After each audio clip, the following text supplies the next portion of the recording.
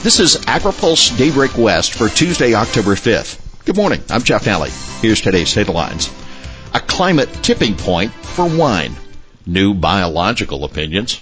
What's next on China? And FSA will step up. Wine grapes could soon hit a climate tipping point.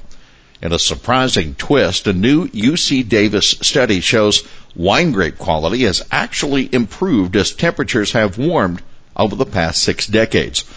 The researchers worry, however, that the trend may have peaked and continued global warming could significantly disrupt the local economies of Napa and Bordeaux. Quality has increased steadily up to now, said lead author Kane Kirchwell, a viticulture professor. We just don't know the tipping point. Finding the temperature threshold for optimal quality has remained elusive as wine grape growing has continued to exceed expectations under drastically changing climates. The researchers instead performed new analysis of sugar and color content, which raised alarms that growers may be approaching a tipping point. Feds seek new biological opinions for Delta pumping. The Biden administration is looking to reconcile differences between state and federal pumping operations in the Delta. In a letter to wildlife directors, Bureau of Reclamation Regional Director Ernest Comet said the effort would re-examine the 2019 biological opinions approved by the Trump administration and result in a new environmental plan governing operations. Conant outlined goals for protecting species, supporting operational flexibility, and providing regulatory certainty.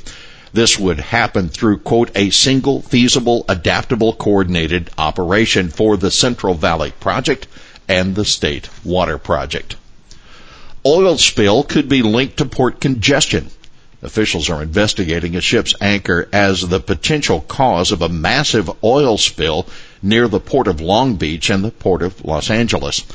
The Coast Guard acknowledged that an anchor striking an oil pipeline is one possibility among several scenarios being considered, that according to the Los Angeles Times.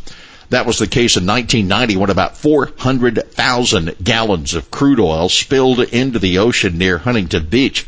Today, dozens of ships remain anchored offshore in the region, each waiting nearly a week to unload despite recent agreements to extend gate hours at the ports. USDA announces $100 million in supply chain funds.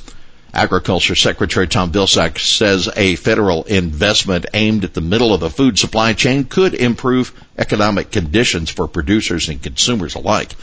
The $100 million in funding announced yesterday comes from loan guarantees backed by USDA. They are intended to increase the resiliency of the food supply chain through improved processing, storage, and other aspects necessary to get food from the farm to the plate.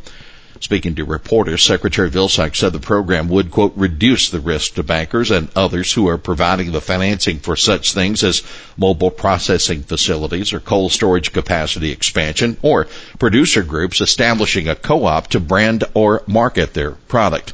You can read our full report at agripulse.com. U.S. Trade Representative vows to engage with China, but not ready to negotiate. U.S. Trade Representative Katherine Tai signaled yesterday that the Biden administration is ready to begin pressing Beijing to fulfill its promises under the Phase 1 agreement, but she didn't commit to negotiating a much-desired second phase that would elicit new promises of ag commodity purchases. Groups like the American Farm Bureau Federation or the U.S. Dairy Export Council are making it clear that they want the Biden administration to restart trade negotiations with China and secure another commitment from the country for massive purchases. And USDEC is still hoping the nations will agree to lift the tariffs that are weighing down trade.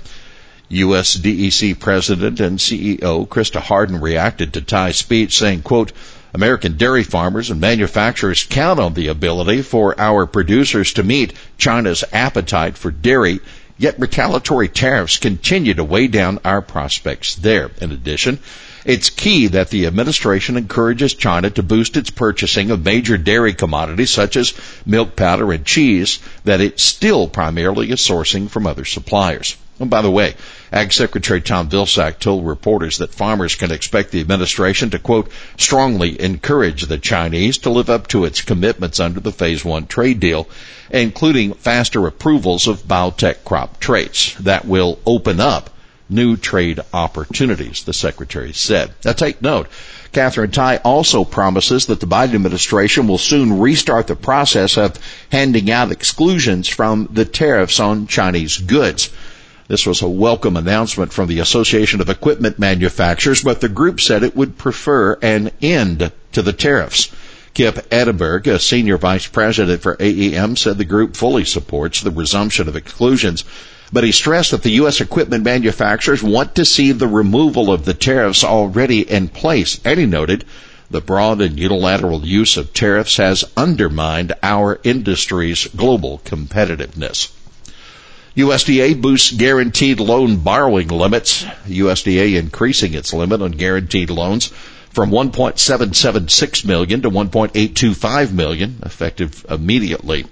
FSA Administrator Zach Ducheneau says the increase will help producers who've been dealing with natural disasters and the COVID-19 pandemic. The number of farmers receiving guaranteed loans has increased 10% over the past decades, and FSA expects demand to rise through the new fiscal year that started on Friday. Organic growers to appeals court. Hydroponics don't qualify. Soil is essential to organic farming systems, the Center for Food Safety and a group of organic farmers told the 9th U.S. Circuit Court of Appeals, appealing a district court decision that found hydroponic operations can be certified as organic. The Organic Foods Production Act's language is plain and mandatory. Organic crop producers shall foster soil fertility primarily through the management of the organic content of the soil through proper tillage, crop rotation, and manuring, they said in a brief filed in the appeals court. The district court judge's decision was short on analysis, devoting just over a paragraph to examining the issues, the appellates said. The center petitioned USDA to prohibit organic certification of hydroponic operations, but USDA denied that request, and that led to the lawsuit. Consumers saved on food by eating at home. Americans spent nearly 8% less on food last year, largely by eating at home a lot more. That according to USDA's Economic Research Service. Consumers spent nearly 19.5% less on food away from home in 2020 and nearly 5% more at the supermarket. ERS said in its Amber Waves publication that during the pandemic, many restaurants and other establishments were forced to change. Here's today's He Said It. I'm not overly concerned that we're not going to get the work done because people step up. That's what we do at USDA. We step up when we have to. That Agriculture Secretary Tom Vilsack would ask about concerns that a vaccine mandate would result in staff shortages in local Farm Service Agency offices and slow the processing of farmer applications. Well, that's Daybreak West for this Tuesday, October 5th. For the latest news out of Washington, D.C., visit agripulse.com. For AgriPulse Daybreak West, I'm Jeff Nally.